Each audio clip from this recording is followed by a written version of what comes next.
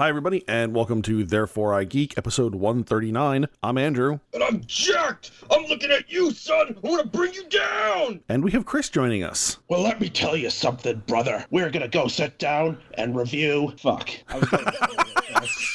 was really into it for a second. I was like, for a kid who's watched wrestling as long as him, I was totally ready. Like, I winged it. I thought he was gonna, like, improv this one to a fucking nuclear bomb conclusion. Nope, petered out like a fucking faulty firework there. Yep. I realized that if I was just in front of a whole crowd of people right now with my championship belt in the ring and that happened, I would have had like a face full of garbage right now. So Yup. Because you watch wrestling and you think, oh, I can get in front of a mic and kind of shit talk my opponent, but no, I would totally fall on my face. Kind of gives me a whole lot more appreciation for like stuff that The Rock does. Makes it seem so easy.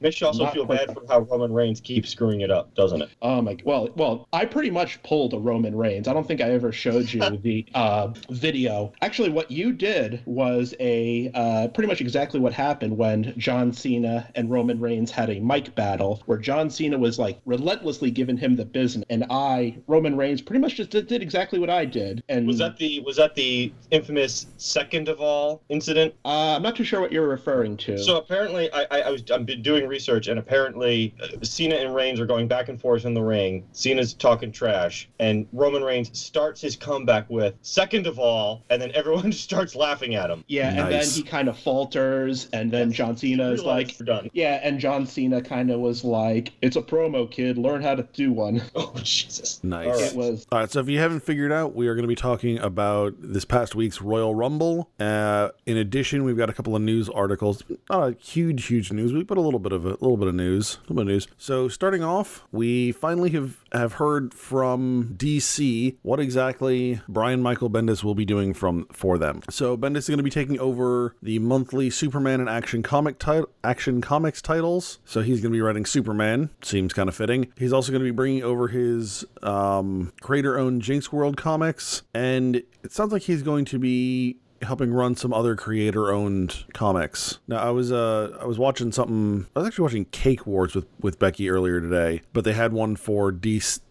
The theme was DC Comics because they were making cakes for when DC relocated their headquarters a couple years ago, and they were at one point I think they actually showed Karen Berger at one point, who was running Vertigo for them for a long time, and I was like, man, I really miss Karen Berger. I really hope Bendis starts running Vertigo. Well, Karen Berger, I think, is over at IDW right now. There's a lot of like Vertigo-like imprints out right now. She is. I wish Vertigo would do what Vertigo used to do. I think they're kind of doing that right now with Young Animal, the DC imprint right now, with that Gerard Way from My Chemical Romance is running. So I mean, I've heard a lot of good things about his work and Young Animals in general, but it's Gerard Way and it's My Chemical Romance, and I just have a hard time taking him seriously. After a buddy of mine went to a My Chemical Romance concert, and I mean, like, he was going to like all kinds of just any music like that was in the area, he would just go to the concert because he felt like it, and it was one of those, like, in the middle of the show, they start yelling out, remember kids, stay in school and don't do drugs. And he was like, what the fuck happened to sex, drugs, and rock and roll? Like, this is bullshit. And he left the concert. After that, I've had a hard time with My Chemical Romance. I would try to dive kind of head first, at least into his Doom Patrol stuff, because that's been very good, kind of very bizarre superhero comics. It's funny you mentioned My Chemical Romance. Just the other day, Jessa and I were talking about those kind of lame mall rock bands from the early 2000s, like My Chemical Romance and The Used and stuff. I mean, their songs were catchy, but they weren't like anything special. Yeah, well, My Chemical Romance, like back in those days, I kind of hated all those bands with an equal fervor. But now that I look back on it, and maybe this is just me playing too much Saints Row 2 because one of their songs are featured in it, but My Chemical Romance at least had like talent, even though it wasn't really for me, even though it was kind of very much aimed at a kind of teenage demographic, even though when I very thoroughly wasn't a teenager anymore. So, but his comic stuff is excellent. Okay. My only memory of My Chemical Romance is that one song they did called I'm Not Okay, and I will give I think Andrew's right. They were really catchy because I have a distinct memory taking a chemistry final, like when I was like a freshman in college, and that song being stuck in my head at the worst possible moment and just wanting to scream, like in the middle of the final, because I'm trying to concentrate, I'm trying to crush this final, and there's that damn song in my head, and I don't think I've ever forgiven the band for that since. Nice. And their catchiest song, the video for their catchiest song, Na Na Na Na, and in parentheses, Na Na Na Na Na Na, the video for that features none other than Grant Morrison. Luckily, I haven't seen that one. That's fitting considering the Jardway is doing Doom Patrol. Exactly, yeah, and his writing is very much inspired by that. Back to Bendis. Real quick, I was gonna say, if you're gonna do Doom Patrol, you have to do like Morrison Doom Patrol. Like you can't unweird Doom Patrol. Yeah, it's never going back to the Fantastic Four ripoff that it started off as. Going back to like all this Bendis stuff, they announced that he was going to be doing all the Superman books, which is fitting because this is Bendis going to DC is the biggest kind of creator jump across the pond that has ever really been in the past couple of years. Him bringing his own imprint over his kind of crime books, it also makes sense since he has ownership over it. Yeah. I thought it was kind of weird that it mentioned that he was going to be making his own separate imprint aside from that. Dude and I were talking about this when this first got announced. Like, they had to have offered him something like big in order to jump ship. Either that or he was epically pissed at Marvel. Mm-hmm. And given how big a supporter of Marvel Bendis had been, I had a hard time seeing him being that truly pissed. So I had to assume it was something big, and this is obviously something very big. So I have a question because I'm not super familiar with Bendis's work. I actually have one of his books in front of me right now because I've been trying to familiarize myself. But the stuff that I like is his crime stuff. So I've read his Sam and Twitch spinoff, and I thought both of those were fantastic. I actually really did enjoy them. And I have Goldfish in front of me right now that I'm working through. And I do enjoy it. For both of you, what do you think he is going to bring to the Superman title that either wasn't there or will be, what are we looking for in the Superman title? What's the special something he's bringing? Ton of word balloons. He's gotten better over time. He has. He is very vocal about his, and I say this from a place of love because I think he's an incredibly talented writer. He is kind of a devotee of the kind of David Mamet way of writing. So you kind of have in comic book form that kind of snappy back and forth dialogue.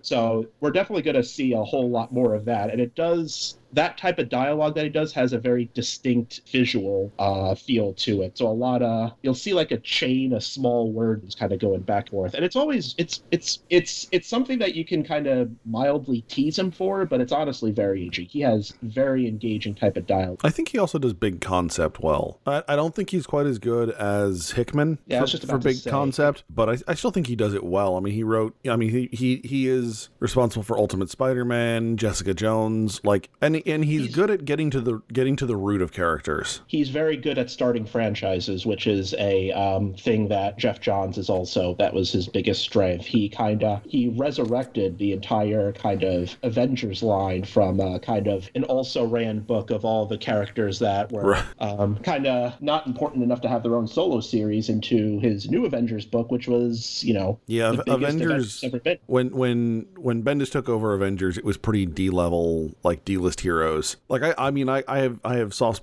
spots in my heart for a lot of them, but like Jack of Hearts. Yeah, that was a Jeff Johns invention, believe it or not. I can believe it. Yeah. But I have a very good feeling about his kind of future run on Superman, just because right now they're doing kind of damage control with Superman. It's been pretty good stories that Peter Tomasi and Patrick Gleason have been telling, but it's very much been like damage control and for the New 52, and also kind of propping up this new character, which has been Superman's son. So I think once that groundwork is set, when Bendis comes on, it's going to be some of the biggest books. Do we have an artist for Action Comics or Superman yet that he's going to be working with?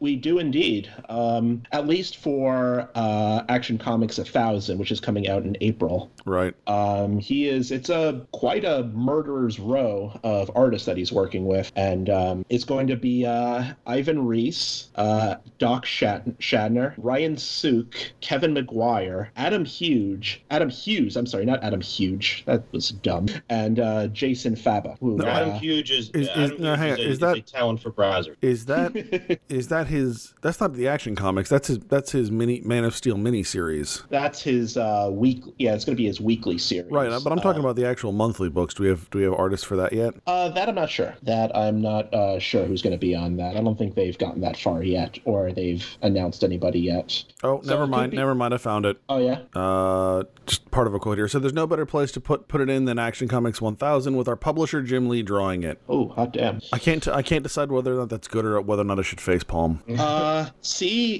I'd be curious how many issues Jim Lee has drawn, because it was Jim Lee's, one, he's kind of notoriously slow nowadays, and two, his designs were the basis of the kind of terrible New 52 designs. Right. Lot of wire, lot of piping in the costumes, a lot of high collars. It was he'll probably be on just for like the first arc or something like that. His artwork itself is, if he has someone good inking it, it's pretty incredible action oriented stuff. It's just, hopefully it's just for an arc. Yeah, about halfway through this Forbes article, there is actually the cover image that Jim Lee did, and it's actually really quite nice. And it's the old school Superman costume with the trunks.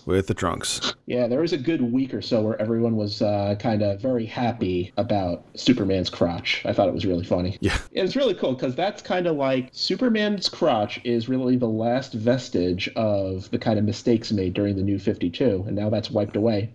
All right, so keeping with Justice League in mind, I was talking with Dude earlier this week, and I'm finding it fascinating how, I think, Dude, you put it, how disconnected certain fans are from reality, and the level of revisionist history we're already getting with regards to Justice League. So there was a post on comicbook.com talking about some of the shakeup for Warner Brothers and for Justice League, and basically that Warner Brothers knew that this was not going to go well, like leading into it. And the tone of the article is just really interesting because they are trying to dump all of this on Joss Whedon. That Zack Snyder had this grand vision and then Whedon came in and just crushed it. So they constantly use verbiage like, so for the first paragraph, we talk about Justice League ended up being a mess of a film lost somewhere between Zack Snyder's original vision and the studio film that Avengers director Joss Whedon tried to piece together. Oh Christ! I'm looking at a paragraph. Chris, that is the proper response. Yeah, I'm looking at paragraphs down. It says the cynical part about this alleged version of events is that the studio, having meddled with Snyder's vision of Justice League so extensively, still couldn't put it together, and instead just jumped the movie into theaters under the pretense of offering a worthwhile movie experience. Before you try and argue that this is basically the MO of any movie studio, which it is, let's take a minute to recall the careful orchestrated first screening that the review embargo saw Rotten Tomatoes bend all of its usual rules and formats for a, quote, special event reveal of Justice League's unfavorable score. Yeah, look, here's one of those things where I don't hate the Snyder films, but stop. The studio wasn't happy what Snyder was putting together. They had a lot of money sunk into this project. Did we finally? Now I got to remember what the final budget was. I have heard 250. Let me look real quick. That's what I heard too. Is 250. That's a lot of freaking money, and we've talked about this numerous times. Is you got to turn a profit. It doesn't really matter if the movie is good or bad. Really, you got to make money. That's really it. You can even anger the fans, and if you make money, studio's gonna be okay. So the studio probably saw this going, oh God, we're headed face long into a disaster. Let's try and see if we can salvage this. And they got Whedon to try and salvage it, and the end result was they couldn't salvage it. Even with Whedon, they didn't salvage the film. Right, and they facepalm. It's funny that like they say Avengers director, like that's a bad thing. Like those films haven't grossed like $2 billion total. This is like what they we didn't change. Like they didn't change the way pop culture movies are made in the kind of the new era. Right. Well, that's the thing that kills me is like Avengers was one of those historical touchstone moments in cinema history, certainly in the 21st century, that's going to be remembered for a while. And again, whether you like the film or not, it doesn't matter. Those are just the facts. It made $200 million on its opening weekend when it was predicted to only make 140. So it was huge. I mean, if we just exclude Avenger, like the first Avengers, we just look at Age of Ultron, which objectively is not anywhere near as good a film in no way, shape, or form. I mean, I enjoy it, but if you're going to compare the two, it's not a comparison. Yeah. Avengers or Age of Ultron in the first week, the first weekend sold more tickets than Justice League in 3 weeks of run. There you go. I think the funny, there's so many kind of funny takes and kind of head scratching moments when you kind of read something like this very, very silly article. Like Zack Snyder being a visionary? Well, I think the craziest thing is, like, fans have this kind of fear that DC movies are getting dunked on and that these movies are kind of being unfairly reviewed or whatever. And it's just like what is the ultimate fear? That DC's not going to make... Warner Brothers isn't going to make DC movies anymore. It's like, they've been making DC movies longer than most of us have been alive. Yeah, it's just like, Justice League did kind of marginally bad at the box office, and not too many people liked it. Or you think like the executives are going to be like, oh no, Justice League didn't make the amount of money that it just fell short of the millions of dollars. That's it. No more DC movies. It's absolutely ridiculous. Right. If they made another Fantastic Four film, they're making more fucking DC films, because pretty much every DC film is still better than the last Fantastic Four film. Oh God, yeah. And they own all this IP. Like, they're gonna just keep trying. That's the thing I keep going back to. I feel like I'm repeating myself, because it's just one of those things where if these movies show a potential for making a decent profit for Warner Brothers and the DC extension studio, they're gonna take a crack at them. It's just Snyder's era is done, because we tried it. It didn't really work the way they wanted it to, so we're moving on. And I agree with Chris. It's like, what's the big fear? That obviously they're not going to not make DC movies. They're just going to not make Zack Snyder DC movies. That for many people might be a good thing. No, I mean, and we've talked about this at length, but I think the model they need to follow is not what Marvel and Disney are doing, because it's not going to work for them. They need to do what Fox has done for the last couple of films. Right. Low budget, high impact, hit your target audience and, stick the fucking landing. Yeah. I would agree. And hopefully the new guy, we've covered this on a previous podcast, the new guy they've brought in hopefully will, I'm trying to remember his name now. I can't remember. I know it started with an H. Yeah, I got nothing for you. It's like a Japanese name. No, it's fine. I remember his name. But, he was the guy who put together The Conjuring and the It movies. Yeah. It's like, this is probably the guy you want right now. Go in there with a reasonable budget, high concept maybe, something a little off the beaten path. Give it a different look. Don't make it all look carbon copied, because that's my one complaint with some of the Marvel movies is they were looking all pretty much the same.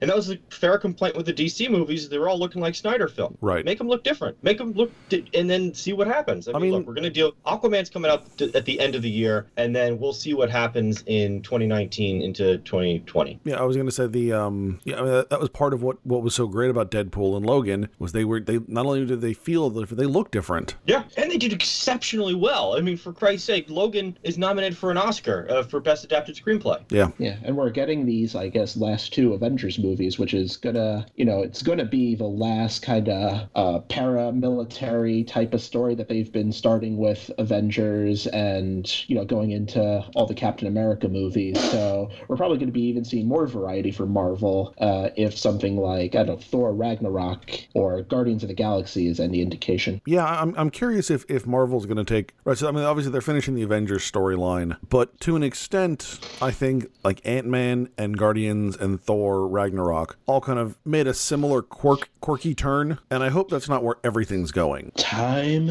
will tell. Time will tell, or I'll be chewing on my cyanide tooth, one of the two. So the last thing I've got before we jump into some wrestling is that once again Stan Lee's health is in the news.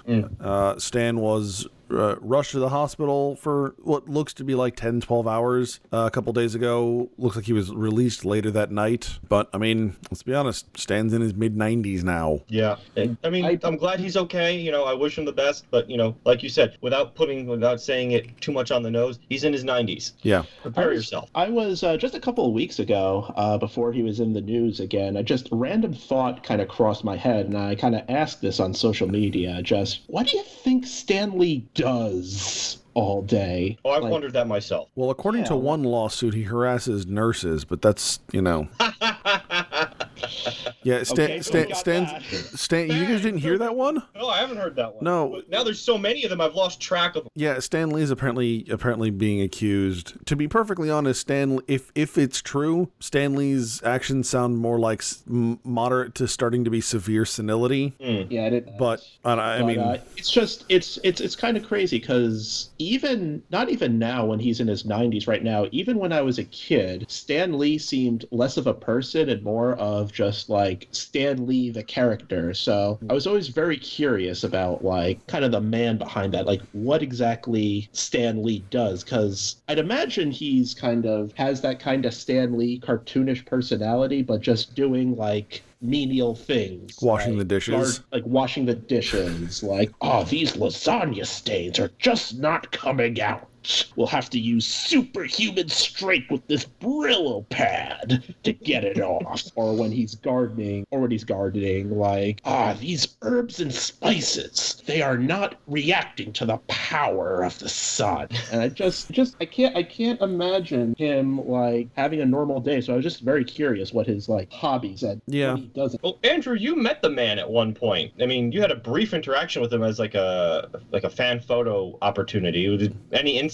I mean, he was very nice, very, very friendly. You know, I mean, especially with Stan Lee, they're just trying to get so many people through. It's kind of like, hi, I really appreciate your work. Thank you. Okay, goodbye. Like, yeah. You know, it's very like, hi, I appreciate your work. Can you sign 7 boxes worth of your comics for me? No. The part that gets me actually is a friend of mine from high school. I don't know if she still is. For a number of years, was actually his assistant at Phoenix Comic Con. Oh, like she repeatedly got assigned to Stan Lee. I got some dirty looks from the bodyguard because I looked up, like I get to the front of the line, she's there handing him pens, and I was like, oh, this isn't over. And the like, you know, 600-pound giant bodyguard that could like crush my head between 2 fingers starts giving me the eye, and I'm like, I did to her. I'm talking to her, not Stan. Her. He has a posse whenever I've seen him at Comic Con. Royal Guard surrounding him. No, definitely. I mean, yeah. I mean, you know, like I said, Stan's getting old. Unfortunately, you know, there's no other way to put it. His days are getting numbered here. But I do think he's been a solid spokesman for comics for a long time. Yeah, whenever you think of Marvel, you think of kind of Stan Lee being the ultimate cheerleader for it, and he's an amazing hype man. He was an amazing hype man for them. Yeah. Speaking of Marvel, just a different topic. Did you guys take a look at the Ant-Man trailer that dropped sometime this past week? Yes. I haven't. No, I haven't seen it yet. I enjoyed it. I think it looks interesting. Yeah, I don't know. Part of me was a little less than thrilled, but maybe it's because like, oh, this doesn't have anything to do with Edgar Wright, and I'm having an Edgar Wright withdrawal. But I don't know. We'll see how it works out. Chris, you haven't seen it yet? I haven't, but like Edgar Wright, like I highly doubt that like the original Ant-Man movie had anything to do with Edgar Wright's vision anymore. Maybe it had some of his like little concepts. I think that was it. It's a little concept because it did feel like a different movie. We talked about this. I just looked at it and went, oh, this is what they've been doing for a while now. So I kind of cried all my tears regarding that already when the first one came out. So I'll see it. Well, I mean, yeah, it's like we were talking about. You know, they just kind of a bunch of them have taken this kind of quirky turn. So to an extent, this is what we're doing. With Marvel movies now, I just kind of, well, pretty much any superhero movie, I don't automatically go see it on opening weekend.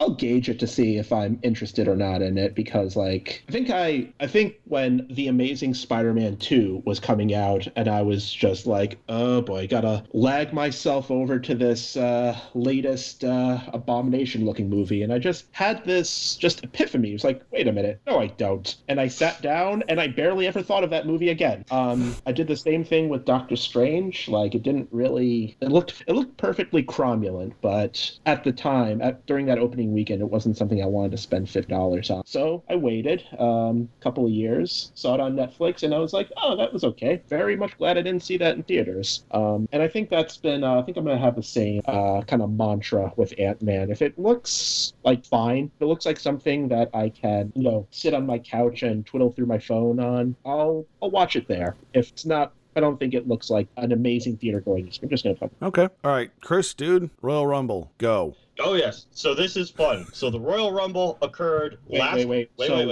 So we're not talking about the David Arquette wrestling movie, Ready to Rumble? No, we're not. Oh, no. Oh, man. Throw all your notes out. Start over. Shit. Throw all the notes out. I watched that crappy movie again for nothing? Oh, yeah, that was the plan. You say that like it was punishment to you. Oh, listen. You're a masochist like that, and you loved it. Listen, I am... You're going to get off this, and you're going to go watch it again just for the hell of it. Sick fuck. I am a fan. I am a connoisseur of everything wrestle crap, but I don't think I could go through that movie again. For like half a second, I thought you were going to say you were a connoisseur of everything David Arquette. Oh God, that's a peculiar obsession. Of all the obsession. Oh, if you're a wrestling fan, he factors into wrestling history quite well, which, spoiler alert, we will get to in a little bit on this episode. Oh, here we go. Jesus Christ.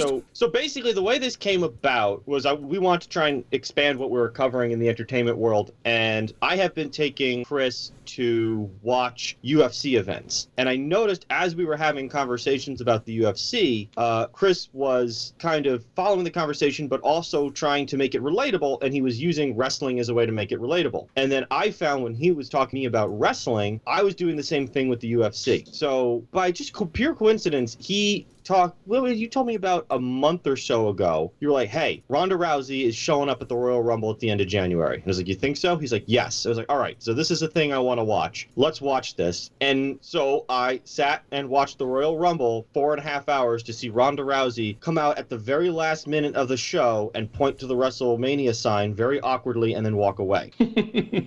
That's pretty much what happened. Yeah, however, I did get to watch my first major wrestling event since I was in 8th grade, and I will say part of me was like, oh, this is still kind of fun, and part of me walked away thinking, well, that was a little confusing. What's going on here? You should be glad you didn't voice that, because I did that with Chris, and then I got a 2.5-hour dissertation about Matt Hardy. That almost happened. I know where I know how to pick my spots. I know how to pick my spots with Chris and wrestling, particularly when an event is going on. The problem was I wasn't reading Jessa's body language when she was trying to wave me off. Right. But more to the point, before we get into kind of a novice's point of view of the event, Chris, just what are some of the things that you come away from? This is, I guess, one of the big 4 events of the year for WWE. This is the first one of 2018. What are your takeaways from it? Well, first, I just want to say that this was the best kind of Royal Rumble event in many, many years. I was very satisfied with this event. It was very exciting throughout. Before we kind of go on to say why it was the biggest, like the best one, I just want to give a little background of what this is, because it kind of factors very heavily into kind of WWE's version of sweeps, which is what they call the Road to WrestleMania. So the Royal Rumble itself is a battle royale match. A battle royale match is when you kind of cram, up to 30 men, 30 big, angry, sweaty men inside a ring. In spandex. In spandex. Basically, they're underpants. And they kind of have this all-out chaotic battle. It's not a match to watch kind of technical precision moments. It's just to see people get clobbered. And the whole point of the match is to throw people over the top rope. This was the type of match that would highlight, say, your Andre the Giants of the professional wrestling world.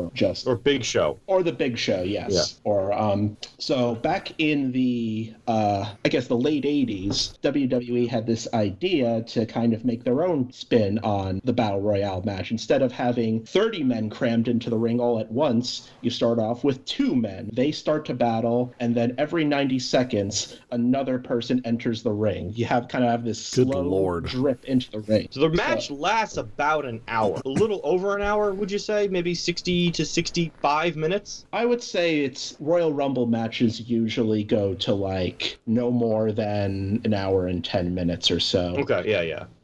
And typically what happens is, like you mentioned, this is kind of one of the big four events for WWE. The other three being Survivor Series, SummerSlam, and the granddaddy of them all, WrestleMania. And the main stipulation of this match basically if you win the match, you get a championship opportunity at WrestleMania, the biggest show. So whoever wins this match is getting the big push, the highlight spots. If anyone listening wants to kind of go out and watch the best Royal Rumble, I would highly suggest going and finding the 1992 Royal Rumble, since that has all of the wrestling characters that you probably know, your Hulk Hogan's, your Undertakers, your Macho Man's, your $1 Million Man's, and was actually for higher stakes. That was for the championship, but it was very cool, action-packed Rumble, a whole lot of character. You'll without a doubt. So I'll say this, just watching it as a super noob, again, having watched wrestling as a kid and then watching this again, I had no idea who was in the ring until, except for the big stars like Cena, and then some of the people Chris has familiarized me with, like Roman Reigns and Finn Balor. But I was kind of blown away. Did I say his name right? No, it's Balor. Balor. Okay, so Finn Balor. But when Goldust showed up at number 28, I got a little excited because he's been around forever. Here's how long Goldust, Dustin Runnels, has been in the wrestling business. His big WrestleMania moment was an O.J. Simpson joke, a timely O.J. Simpson joke. Wow. Yeah. Where he was being chased by Roddy Piper on the LA Expressway in a white Bronco. So that's how long he's been around. And the crazy thing is that now in 2018, Goldust is better than ever and more skilled than ever and more athletic than ever. It's it's a serious Benjamin Button case going on here. And what I will say this is, I know it sounds like a really long time to watch a wrestling match, but the drip of wrestlers entering the ring actually did make the match feel like it went swiftly, even though it was an hour. I unless you just despise wrestling, you don't want to watch it, I think most people who watch this would say that the way in which they bring wrestlers in makes the match feel like it's expedited. And especially how they have these kind of peaks and troughs over the course of the hour is actually pretty well placed out. And they did space, I thought, the sight gags pretty well apart from each other. So who is this one character who came out that I thought the gag was fantastic? It was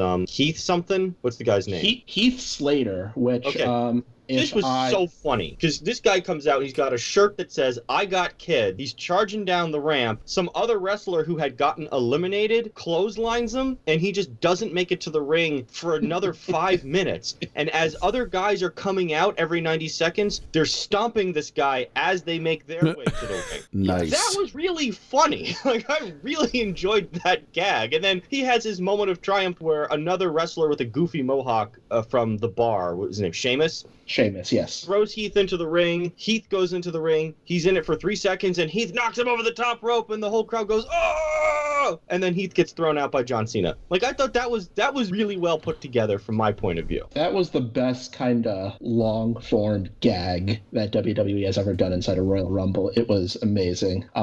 It's going to get, slight spoiler, it's going to get a award from me later on when we're talking about the individual awards. So, but yes, that was Heath Slater, who is kind of WWE's man that sucks right now, had a that's pretty much what he is. He's the kind of redneck West Virginian guy with a whole bunch of kids who he's kind of like an absolute joke, but he has that that fighting spirit and fights for his kids, but he's not good. So he fights for his kids, but he keeps losing. It's really funny. I said that was really together well. The best Heath Slater moment was when, after the WWE draft, when he was the sole person not drafted, the night after this, he comes on to Raw, WWE's flagship show, to interrupt a Brock Lesnar promo and beg for a job because he has kids and he needs this. And Brock Lesnar, that's a great angle. I'm sorry. And no, the best thing was Brock Lesnar, when they're all trying to shoo him away, Brock Lesnar's like, no, come here. I understand. I have kids too. And then Keith, in a moment of comfort, comes to Lesnar and goes to face with him. And Lesnar's like, well, here's the thing. I don't give a fuck about your kids, and beats the tar out. Nice. Oh, I love it. Those gags are great. Yeah. So other than that, Chris, that was the one thing, that was my takeaway, was Slater is the last name? Yeah, Slater. Yeah. Heath Slater. What was your big takeaway from this one? Because I understand that the Rey Mysterio reveal was huge. So explain that one. Okay. So Rey Mysterio is kind of, throughout the 90s and early 2000s, Rey Mysterio was kind of one of the biggest stars in WWE. Has a very exciting luchador style, puts on these impossibly athletic matches. And but when we got to around, I think it was 2014 or 2015, he was just kind of combination of disillusioned with WWE and just kind of out of shape and kind of just not trying anymore. So around that time, Zero fucks being given. WWE made him wear a shirt to cover up his gut, what they perceived a gut, which is entertaining, yes, considering some of like the wrestlers back in like the 80s, like Hulk Hogan, who also legitimately had guts. Oh yeah, and like or like your junkyard dog, who was just a large man, not a muscular, just a large man. So he was just kind of no fucks being given. And the last time we saw Rey Mysterio was in the 2014 Royal Rumble, when everyone was expecting someone to come out. Rey came out instead, and the crowd just took a huge shit on him and booed him mercilessly. That was the last time we saw him. It was a very unceremonious exit. And he's been kind of away from WWE for a while, doing, I guess, smaller types of shows. I think he was on Lucha Underground for a while. What do you mean, well, like, wrestling in some fuck's backyard? A little bigger than that. He was on a... like wrestling in a high school gym. There you go. Kind of, yes. He was on another... I've seen plenty of shows in, like, what's it called? Elks Lodges and stuff like that. That's the type of places where he was wrestling. He was on Lucha Underground for a while, which I guess maybe we'll talk about at another time, which is a very entertaining and bizarre wrestling show. But basically, Rey Mysterio hasn't been seen in WWE in many years. And last time we saw him, it was a very unceremonious exit. And him coming out at, I think, the number 24 spot made everyone go insane. Like, he looked in shape. He was doing crazy flipping moves again. He looked like a contender to win, and everyone just kind of remembered. Everyone kind of forgot about that sad Rey Mysterio we saw back in 2014, and we saw the kind of kick-ass luchador that we remember back in the 90s and early 2000s. I will say this, like, watching Rey wrestle in the ring, he was in it for a little less than 10 minutes. He was fun to watch. He was really flying around the ring, jumping off the ropes. He's a little guy. He can't be more than 5'7". Let's see if I can find his height. He's 5'6", so he's a little guy, but he was flying around the ring. He was fun to watch. This was the Rey Mysterio everyone remembered, and everyone was, the crowd was going insane for him. And in fact, the YouTube video on his return at the time of this recording has about 11 million views on YouTube, whereas the Ronda Rousey debut had about like 3 million. So I will say, like, wrestling fans really love nostalgia. Like, they love to see old wrestlers come back, and people go back and forth between heel and heel and face. Mm-hmm. Yeah, I learned that recently. Yeah, I feel like I knew that face. Yeah, correct some face. Right. They love to see them make those back and forth turns. Yeah. So some WWE is sometimes kind of bad with nostalgia, in that they'll just bring in an old guy who can't wrestle anymore to beat up someone who is wrestling now. But the Rey Mysterio kind of return was like nostalgia done right. The old gunslinger coming back with a renewed sense of purpose and is just kind of kicking ass again. Yeah, he definitely delivered. That was probably, and the thing is also with a lot of old timers now with WWE, they're, for lack of a better term, super old right now. You can't. There's less. There's fewer and fewer old wrestlers that can come back to do believable spots that the way Rey Mysterio did. Just before this event, there was the 25th anniversary of Raw, and we had the kind of return of this popular group, D-Generation X, DX, with like Shawn Michaels and Triple H, and they were just like a bunch of doddering old men in there. It's just not cool seeing them. So before you go into your awards, is it your awards for both Royal Rumbles? Because there was a girl Royal Rumble, which is kind of the big historical moment, because I don't want to gloss over that. No, not at all. Yeah. You want to go to your awards, or do you want to just talk about Shinsuke winning this one and the impact that had, the significance?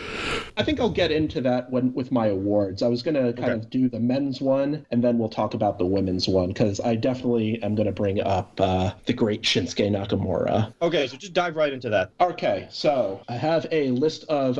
instead of kind of going minute by minute for this Rumble, I was just going to give out the awards for the kind of best or worst performances of this Rumble. There's some people that are probably going to get left out, some really good performances, but that's wrestling, baby. That's, right, do better next time, bitches. Wrestling will break your heart. So first, I have the Royal Rumble, the Men's Royal Rumble's Montel Vontavious Porter Award, the MVP award.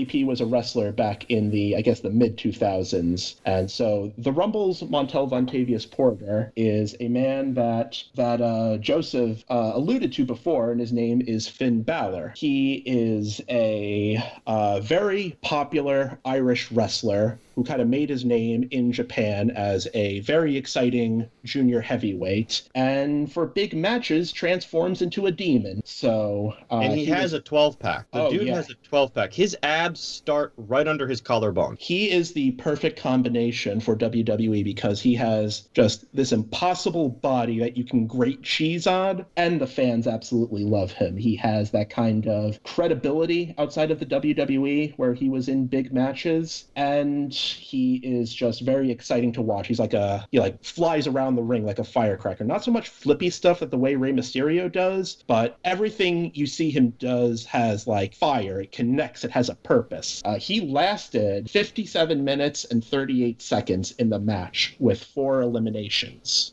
He was right up until around the end. So he was the final 4. He got squeezed out by Cena, right? He was, yes. He was a favorite to win by a lot of people. The runner-up for this award I want to give to the great Rusev, previously a Ivan Drago style foreign villain. You know, what was that gag on Futurama? He was like, where they did the wrestling episode and they had the one robot that was like, ha ha ha, I am from another country. Your customs are strange to me. Look at my foreign passports. Everyone was like, oh, I remember that one, yeah. That was Rusev's character for the longest time. Giant Bulgarian guy who would crush anyone that was just thinking about America. But then a funny thing happened. He started to talk in English, and everyone found out that he was legitimately funny and charismatic on his own. And so he became one of the most over people in the Royal Rumble, or in WWE in general right now. So throughout the entire match, where everyone was kind of getting, until the finish happened, when everyone was kind of getting kind of polite applause and cheers, everyone was chanting Rusev Day. Rusev Day! Rusev Day!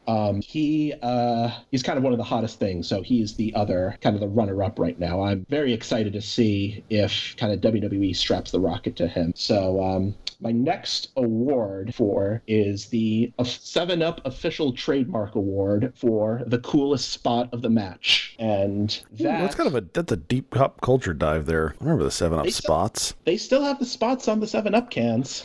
They do, but I remember that when that was an actual marketing thing. They had a spots game for the original Nintendo. Yeah, that was when they were just trying to whore out any type of IP possible to make Super Nintendo games out of. I never got around to playing that, but I think I do want to try that one out. So the coolest spot, what I mean by spot is just the kind of sequence of the match, the kind of back and forth, the the coolest looking, either the most athletic moment or the sort of the most dramatic moment. And for this, I'm going to give to Royal Rumble MVP or Battle Royale MVP Kofi Kingston from the New. Kofi Kingston's a wrestler who is in a ton of Royal Rumbles and Battle Royales. He never wins them, but he always has one moment where he gets thrown out of the ring, and through some feat of crazy athleticism, he staves off elimination. Because to get eliminated, both your feet have to touch the floor. So, like, he can get thrown out and land on his hands and walk on his hands to the ring. He can get thrown out, land on the barricade, climb up the barricade, and jump across the floor back to the ring. He basically plays the most high-stakes athletic game of every single. And this time, I think he landed on one of his teammates and a pile of pancakes. Yes. His group, the New Day, they're kind of the paragon of tag team wrestling. Hey, Chris, just with that in mind, did the Mexican announcing table survive? They did not. But that was later. They survived this match, but not the one after. Just assume that if you do see the Mexican announcing table, it's gone. Because I remember you guys telling me that, and then the match that I watched with you at the pay-per-view, it survived somehow. There were a number of close calls, but the Mexican table survived. Yeah, I think at this point it's so meta that they kind of build up the Spanish announce table being destroyed, and when it's not, it's like a big cool moment. So for this Kofi Kingston spot, for this coolest spot, so the New Day, they're kind of the paragon of tag team wrestling right now, and they have the record for longest reigning tag champs, and they're also super goofy right now. So like right now, they throw out pancakes to the ring. One of the members takes pancakes out of his tights and just like throws it into the crowd. That's kind of disturbing. Does anyone eat the pancake? It at least touches people's mouths because they have like a so in like the way Stone Cold Steve Austin used to like pour beer into his mouth very haphazardly, they have a box where they go to the crowd and just open it up and just pour pancakes onto people's faces. It's really bizarre stuff. So basically what happens is I mentioned that because this is the reason why one side of the ring is just full of pancakes. Like, if I just kind of went in saying, like, Kofi Kingston staved off elimination because his foot was on a pancake, there'd understandably be a lot of questions. Like, why are there pancakes on the ring? But given that it's professional wrestling, I'm not actually sure those questions would exist, but please keep going.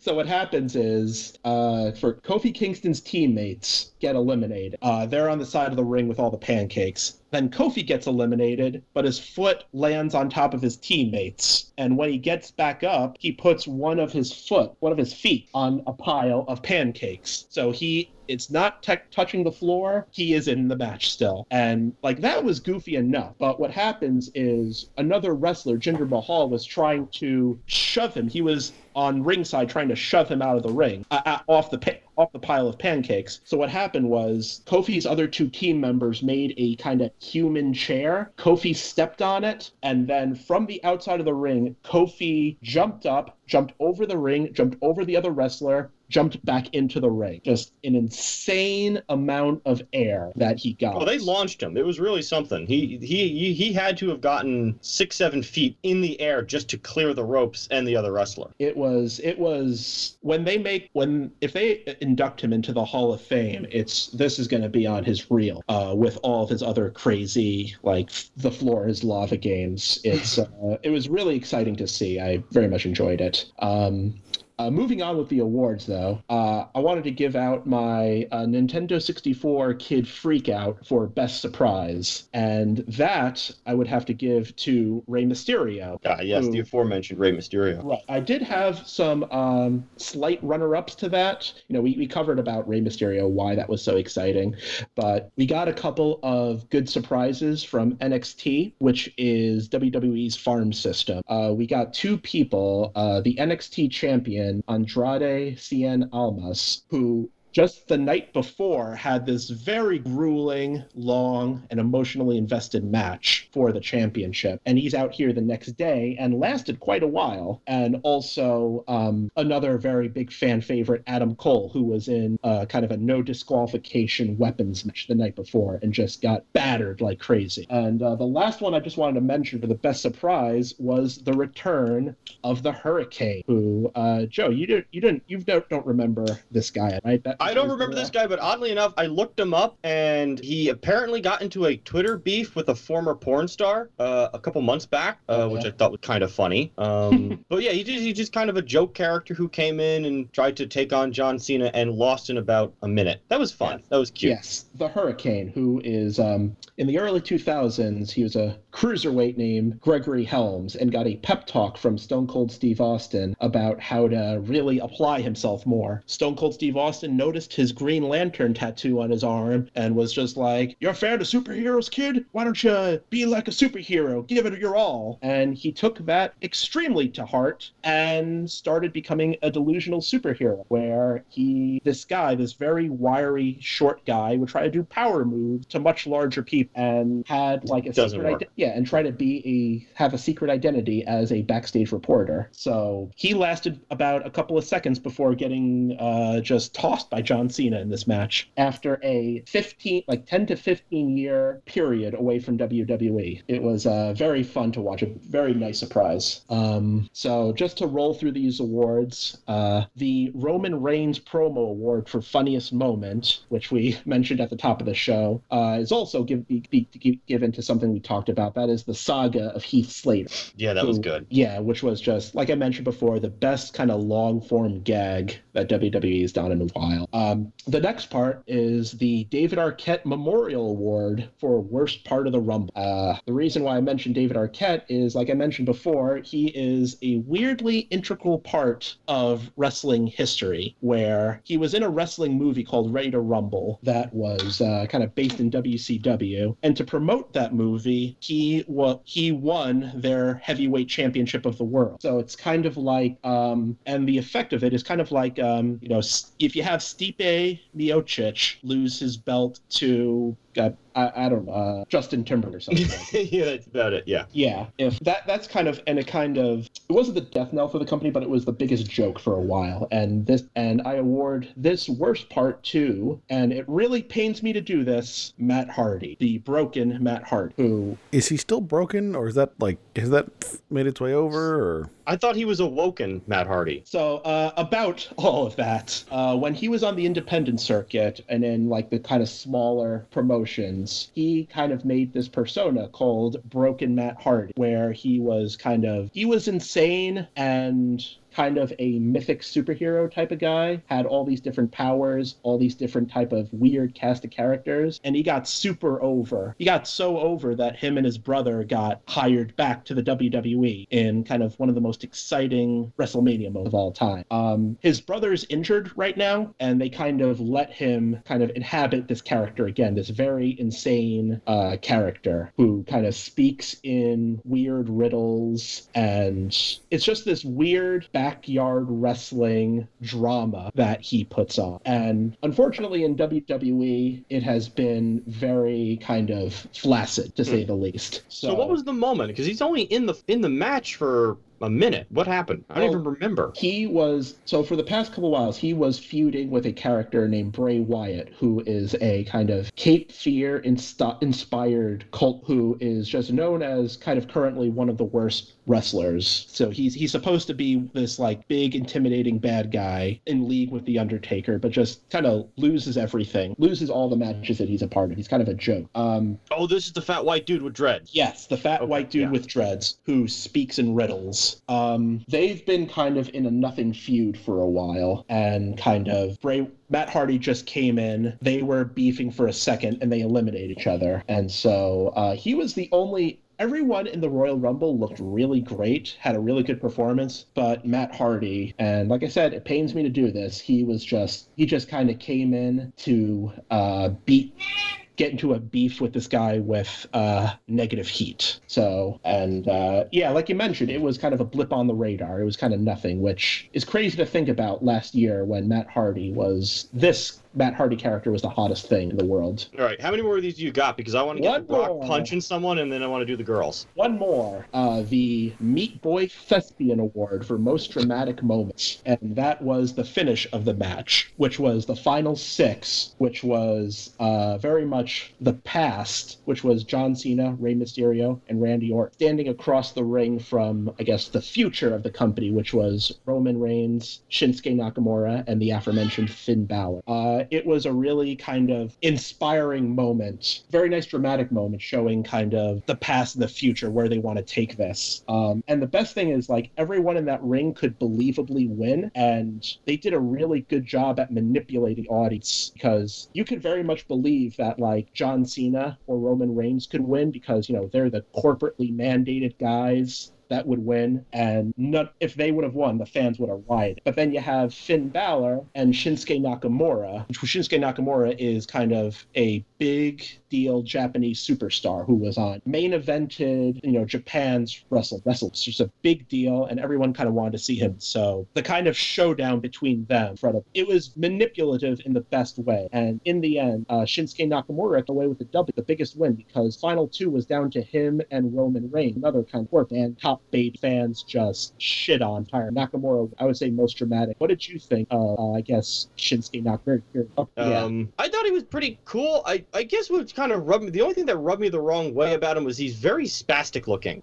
or he's spastic acting, and I thought that was a little too silly for my tastes. I obviously thought he was highly athletic and entertaining to watch when he was actually wrestling, but like his finishing move, I did note it when I saw it. He grabs the turnbuckle, he stands in a really wide horse stance, and then he drops his opposite hand to his crotch, and then basically goes into a seizure. It's kind of like if Michael Jackson was doing his like diddly thing, but also needed to go to the hospital soon afterwards, and it looked a little obscene and silly. Like, maybe it would have worked in the Attitude Era, but now that they've kind of PG'd the thing up, it seemed out of place, but also kind of weird. So that was the only thing that's a little much for me.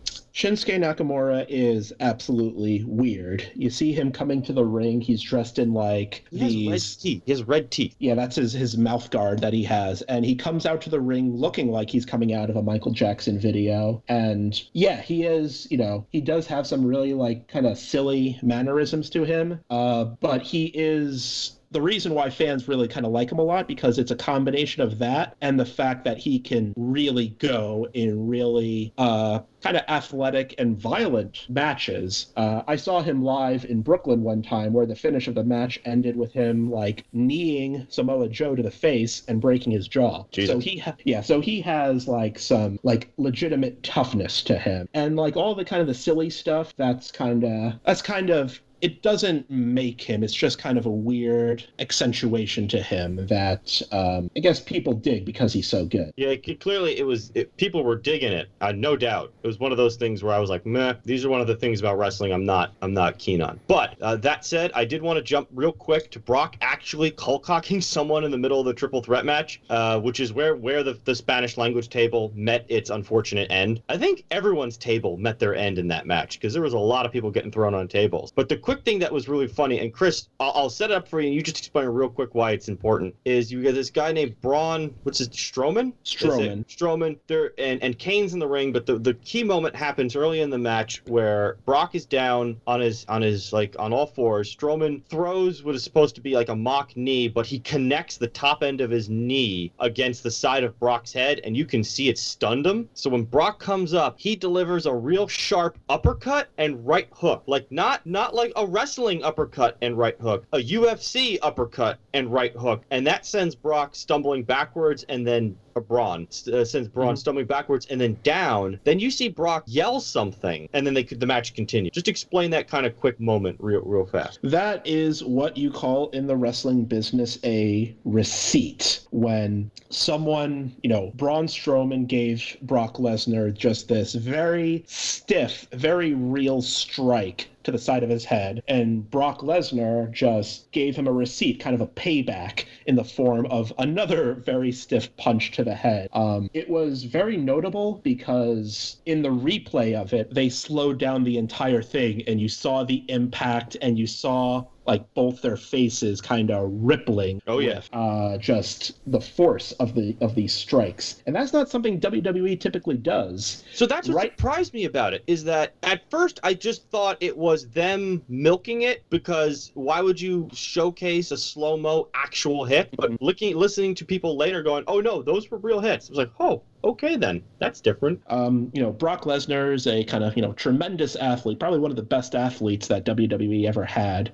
But in WWE, he's kind of lazy at this stage of his career. He shows up when he wants to, and he doesn't have those super competitive matches that he used to have back in the early 2000s. So the best thing you can ask for is just a very violent affair where people are getting punched for real and announce tables are getting flipped onto people, and this match very much delivered for that. All right, so let's do the big reveal for the big moment for this Royal Rumble was the first ever all-female Royal Rumble. What do you have to say about this one? Because I'll admit, I watched it. I had no idea who the hell was a part of this. I was just watching it for Rousey coming in. Rousey coming out. The only people who I recognized, like legacy-wise, was Trish Stratus and I think Tori Wilson. And the only reason why I knew Sasha Banks and Becky Lynch is because you told me about them. So right. I was just kind of like, oh, this is fun. I don't know what any of this is. It was a very kind of good, I don't want to say culmination, but a very good milestone in what WWE is calling kind of the women's evolution. I'm sure even if you don't watch wrestling, you kind of know the kind of reputation that WWE used to have with women. There were always, for many years, there's always been kind of very famous, very talented women wrestlers, but for a good amount of time, it was always, WWE hired statuesque models to be statuesque models and maybe do some wrestling-like things. And that kind of, for the past couple of years, since 2012, that has all been kind of being rejected a little more. You have a woman named AJ Lee, who became the most popular person in the company in 2012.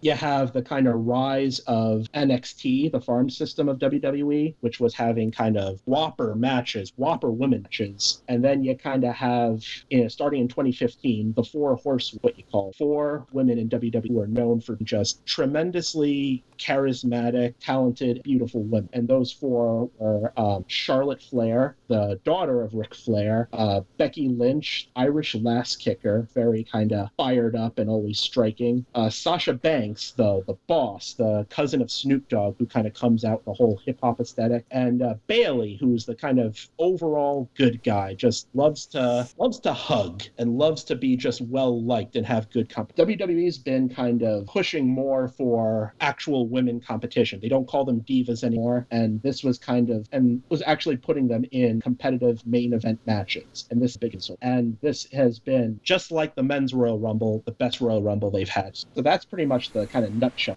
Did you have any kind of key takeaways from this, dude? Not really. I think it was. I guess the only key takeaway I could come away was that the costumes were really great. Like they've really had hell of a costume selection for all the women who were wrestling. And that their hair stayed in place almost the entire match. That was also the other thing I was really like, wow, that is just some serious hair gel. But Aquanet, man. So it was serious. The costumes had a straight up pompadour for most of the match, and it stayed that way. That was really amazing. But no, other than that, I watched it. It was fun. Again, I think the format keeps it rolling because this was also an hour and some change. Yeah. So the whole freaking thing was 4.5 hours. But yeah, and this one had kind of a different feel to the men's Royal Rumble. The men's Royal Rumble had people just the ring slowly filling up, whereas the women's Royal Rumble, you had a lot of quick action to get to a lot of moments, more like kind of picturesque moments. Oh, that's true. I would say that the women's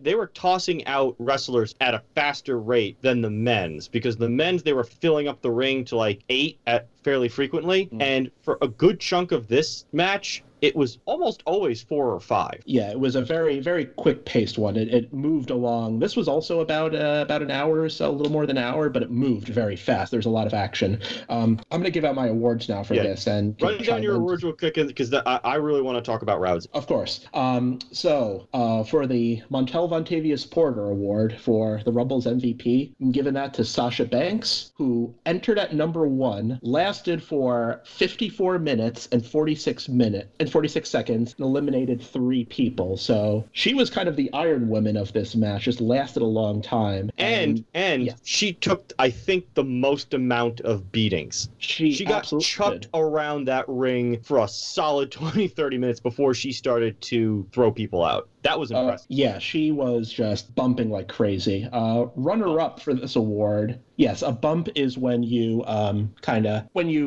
get kind of slammed down, you take a hit. That's called a bump. The runner-up for this award, I'm going to give to the returning Michelle McCool, who, something I forgot to mention at the beginning. This is a 30-woman Rumble, and the roster had about 18 women involved in this, so there was a lot of room for women from the past who maybe have gotten a short end of the stick at that era, didn't really get to show their chops, come in to really kind of make a scene. And that was no woman kind of exemplified that more than Michelle McCool, who is the real life wife of The Undertaker, kind of came in. She's I wasn't watching wrestling too much when she was around, so I thought she was just kind of statuesque model number 54. But she came in and she was like throwing women out left and right. She eliminated like 5. Yeah, 5. She eliminated 5, which is the most women eliminated, most eliminations by a single athlete in the Royal Rumble, just behind Nina Jax, who's a giant tank, throughout 4. Right. So this was, I'm giving her the kind of the runner-up for the MVP award because this was kind of a really great kind of,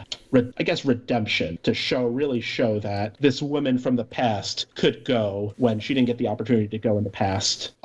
Coolest spot was Nia Jax, who you just mentioned before, was just kind of clearing house with everybody. Was just she was kind of the powerhouse of the Rumble. Was just throwing people out left and right, and then even having kind of a dream kind of moment with a returning Beth Phoenix, who back in the day was the powerhouse of that era. And they had a dream match moment. And the runner-up for that is the Naomi kind of having the Kofi Kingston spot of the most dangerous floor is lava. Best surprise, I would say, is Trish Stratus coming in at number 30 when everyone thought that it was going to be Rousey. Yeah, even I was I kind of like seeing Trish come out. I haven't seen her in good God, she's been gone a long time, but she looked great.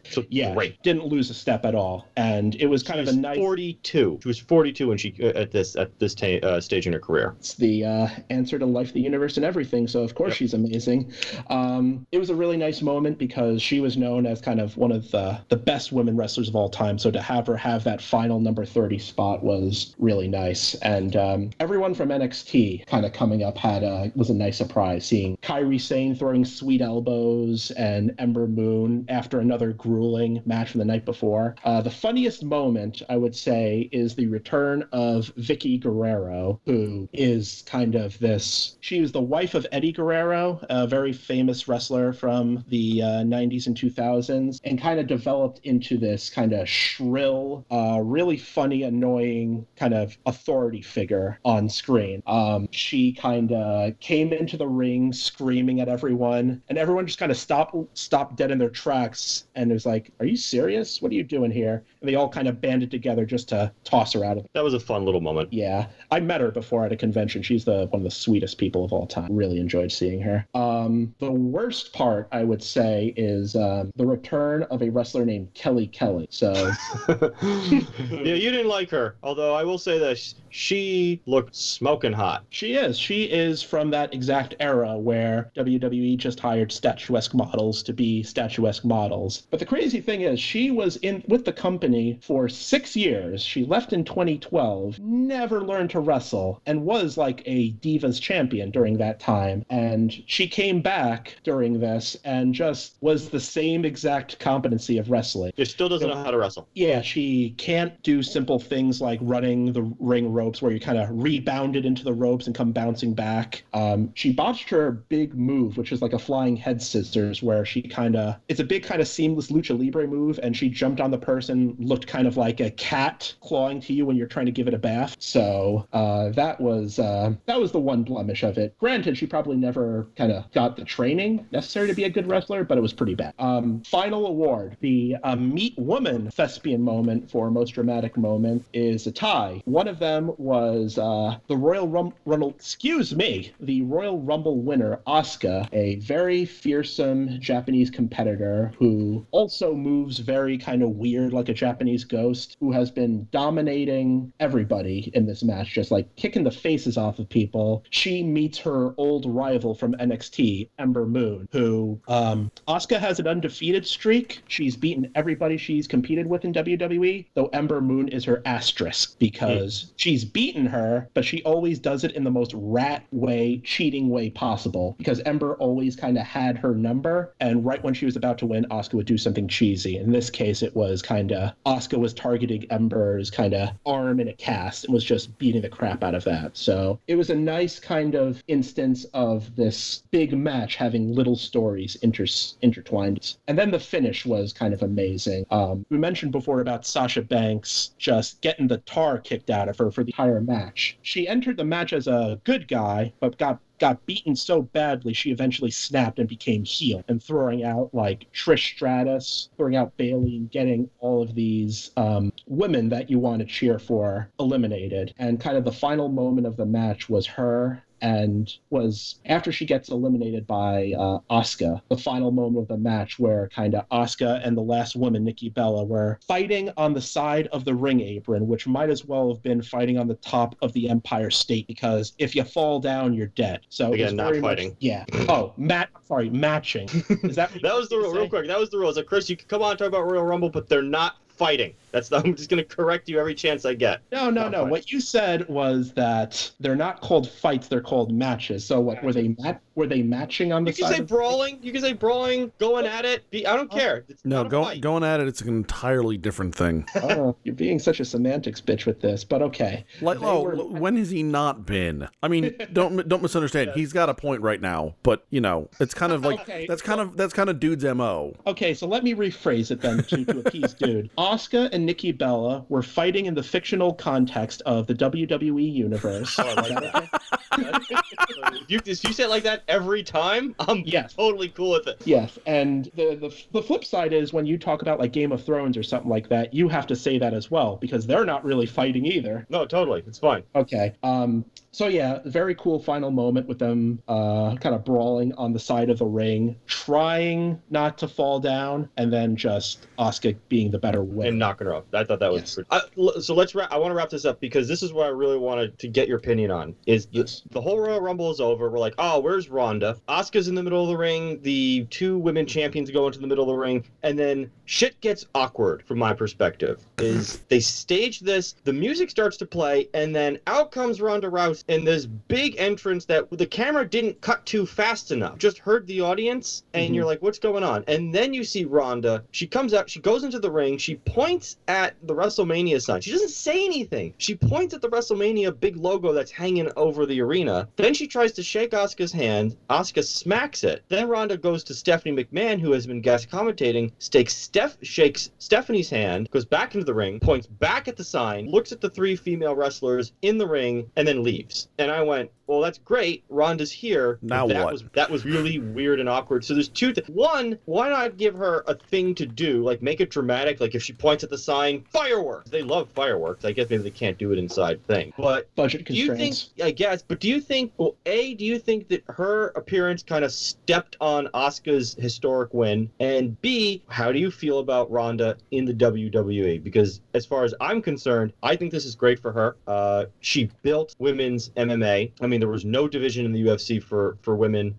She made it. Now there are four. There's 115, 125, 135, and Cyborg. Those are the four divisions. That would not exist without Ronda. So, yeah, she lost her last two fights. The field caught up with her, but she was still one of the best women fighters of her age. Go do wrestling. You don't want to keep getting those Ronda Rousey kicks in the head, Holly Holm kicks in the head, and Amanda Nunes beatings. She's done. She's had her championship run. Be an entertainer. Make money. Chris, where you stand on this? That was the big kind of discussion about if Ronda coming at at the end kind of sullied Asuka's win. I'm leaning more towards it not doing it because Asuka was in the match. She did win the match without any kind of Ronda Rousey shenanigans. And, no one's ever going to take this away from her. This is all of those moments until Ronda Rousey showed up is kind of a Hall of Fame, real, ready moment. And she's going to probably go to WrestleMania to have a super dramatic match. So I think Ronda coming in at the end, in and of itself, didn't sully Asuka's big moment. And it was a very nice moment to see her.